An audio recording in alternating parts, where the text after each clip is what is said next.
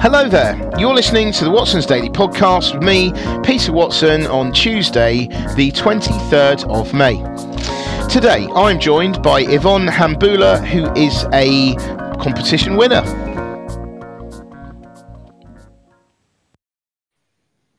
Hi there, Yvonne, how are you doing today?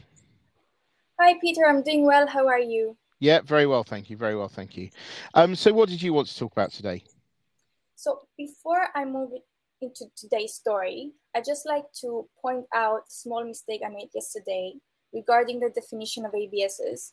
I said that ABSs are structures where both lawyers and non-lawyers can be directors, but actually it's not directors, it's shareholders. So I apologize about that. So now moving to today's story, the UK government has announced that it is selling £1.26 billion worth of its stake in NatWest Bank, which it bailed out in the wake of the 2008 financial crisis. Now, the result is that the sale will reduce the government's stake to 38.6%, down from 41.4%. And the shares are sold at about half than what they were initially worth. Now, initially, the government owned 84% of the bank. So on the one hand, this number of 38.6% is just a psychological level. So it's not as important as it might sound, but it is still important in the sense that the government's share is going down, which is what NatWest was.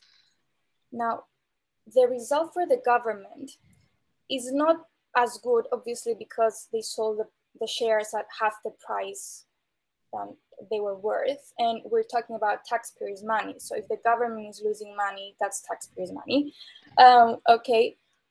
But at the same time, it's not necessarily a bad decision to sell now, given the volatility of the market and the collapse of other big banks. Regarding NatWest, on the one hand, it demonstrates positive progress on the bank's strategic priorities and the path to privatization, which NatWest is very keen on. But on the other hand, since everyone knows that the government will sell its stake, the whole stake it has in NatWest, by 2026, its upside will be limited. What do you think about that? Yeah, I mean, I think you explained it really well there. And by the way, thank you for correcting. Yesterday, I'm sure that everyone will forgive you. It's all good. It's all good, right? So yes. Anyway, yeah. I mean, obviously, this is a story given that's probably that's important now because. Obviously, we just recently had another banking sort of financial or mini financial crisis with the collapse of Credit Suisse in Europe and Silicon Valley Bank and Signature Bank and various other banks in smaller banks in the US. So in light of all that, it does seem that I suppose this probably seems more important than it actually is at the moment because banking has been very much at the forefront of everyone's minds. But it does, yeah. I mean, as you said, what this shows is that the government is losing money, and that's taxpayers' money, i.e., your money, my money, has gone to finance this, and we're running at a loss. Now, the fact that it's got just less than 40%, again, you quite rightly said, actually, it's not that important in the sense that, I mean, the level that would have been important was 51%, below which it would have the government, was no longer in the majority. But now we're going to see psychological levels of 40%, 30%, 20%, 10%. And I think the thing is that this will just prolong a cloud hanging over NatWest because everyone will know, and they already knew, everyone has known since 2008 that NatWest, that the government is hanging on to a lot of shares of NatWest. So the problem is that any if you see much of a sustained uptick in the share price of NatWest, the risk is that you're always going to see the government is going to come in and sell another chunk. Right. So every time it goes up, the government says, "Oh, goody, let's sell at a higher price." So they get rid of another chunk, and then the price goes down, and do it again and again and again until the share price goes, until their stake goes down to zero, or let's say maybe say less than 5% or something. And once that is the case, everyone thinks, okay, there's not a massive seller in the market now, and that is when potentially the share price could start to rise on a sustained basis. But at the moment, the way it is, and the fact that everyone knows that the government has a massive chunk of it still, it means that the share price upside is probably going to be limited, I would have thought, for quite some time yet. Right. Do you have any further thoughts on that? No, I think you've covered everything really well. That's okay. Right. Okay then. Well, let's talk then about this other. So today in today's Watson's Daily, wanted to bring up this story about South Korea, or South Korean chip makers potentially supplying China with chips. Now, I've got to give a bit of background to this, right? So over the weekend, straight in yesterday's Watson's Daily, there's a story that Micron, which is an American maker of chips, by the way, chips, semiconductors, same thing, right? So Micron is a US chip manufacturer, and China decided to ban Micron chips from from China, and in specific instances, but basically it does affect a lot of Micron's business in China, and that means that suddenly the most obvious substitute providers of these chips is Samsung and SK Hynix of South Korea. So rather than me say Samsung and SK Hynix all the time, I'm just going to say Samsung because it's easier to say, and it just means it will get to the point quicker. Anyway, basically, they are the most obvious ones to actually supply China with the chips that it needs, that it would have got from Micron. So that's a bit of background. Also, another bit of background is that recently Joe Biden asked the South Korean government to discourage Samsung and others from supplying China with the chips that Micron would supply, in the knowledge that Micron was probably going to get banned, which ended up happening. However, the story is today is that that the South Korean government have said it's not our choice. We are not going to tell our chip makers what to do.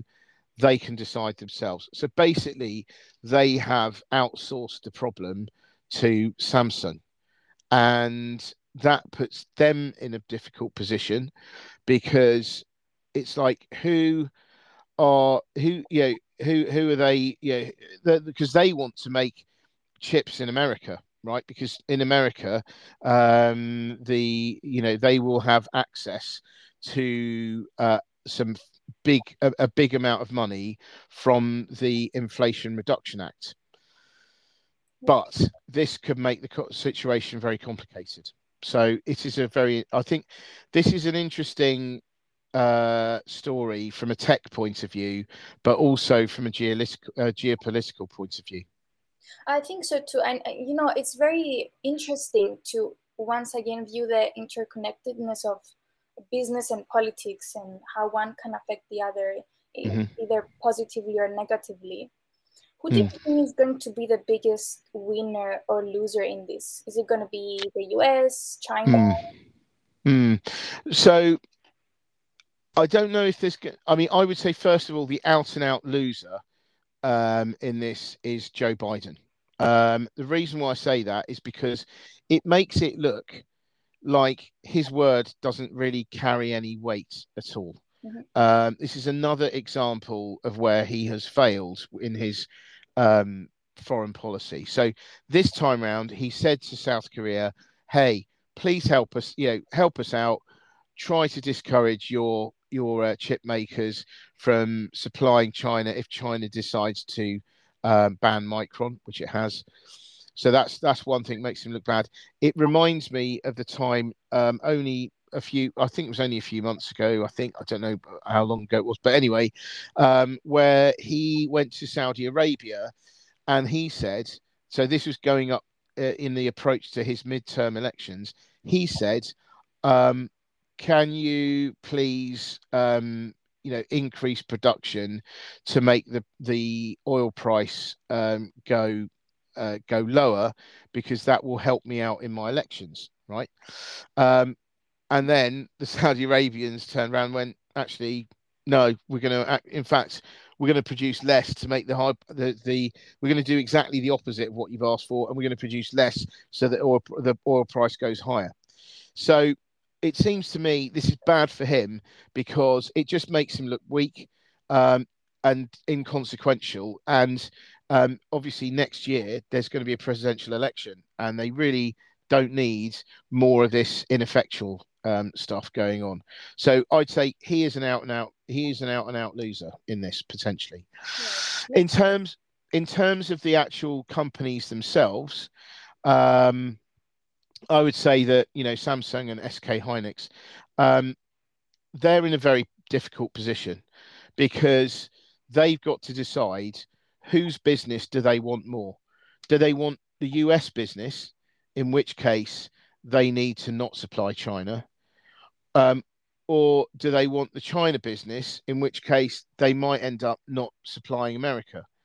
But then, does who needs them more? Who needs Samsung and SK Hynix more? Does the US need them more, or does China need them more? So it's a very difficult balancing act, and I suspect that there'll be lots of kind of exceptions and things made to try to satisfy everyone. But it's a very it's a very messy it's a very messy situation for them as well. And as regards the South Korean government,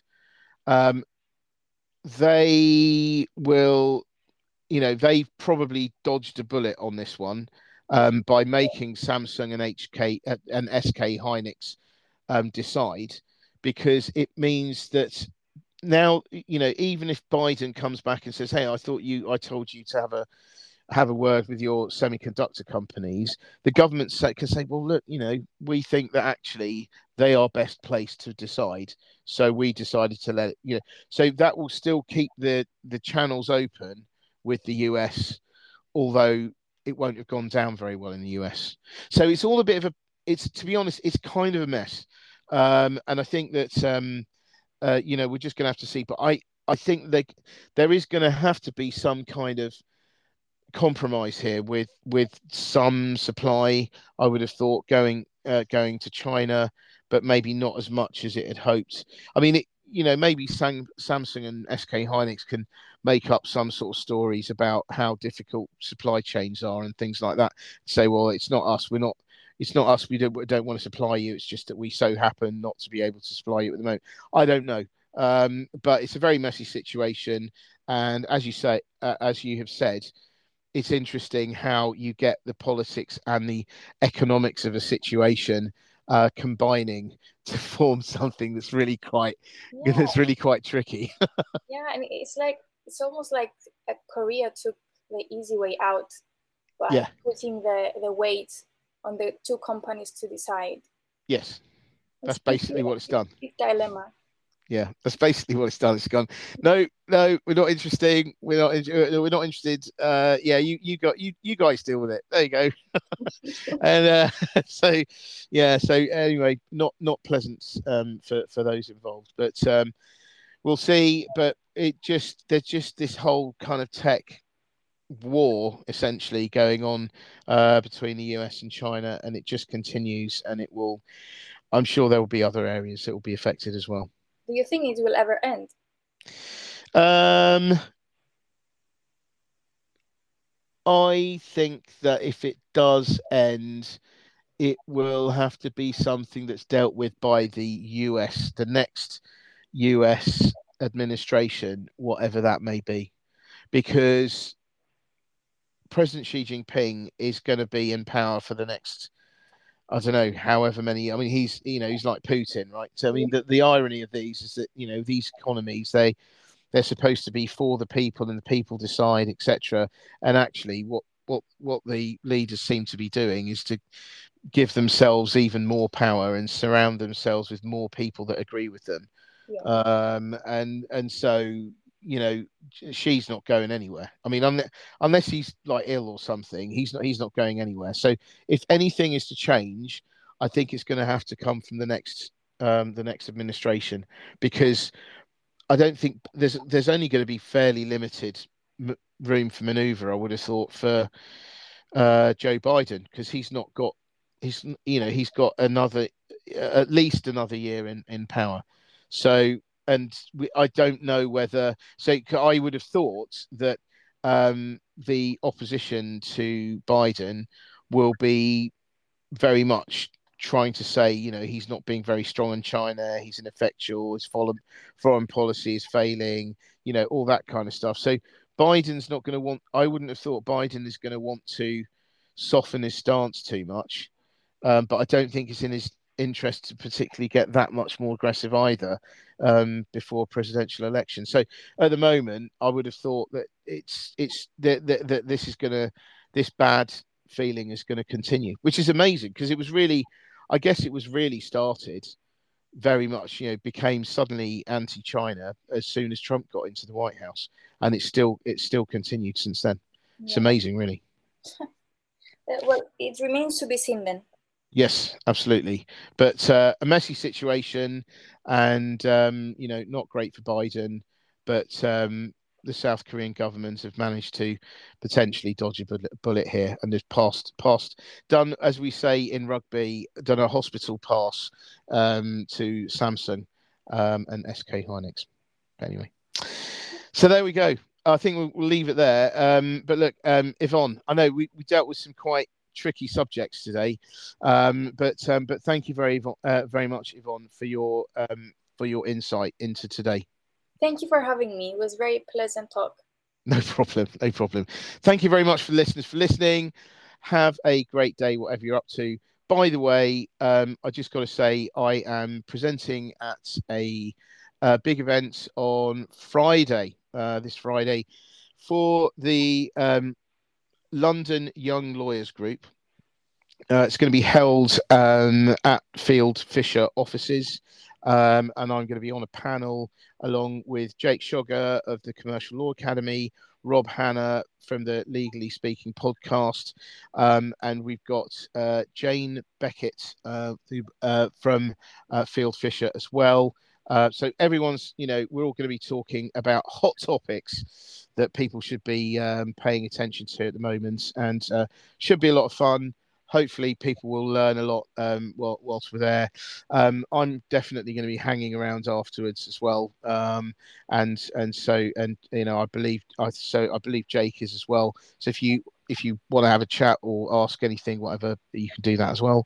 But there you go. That's it. So thank you very much indeed.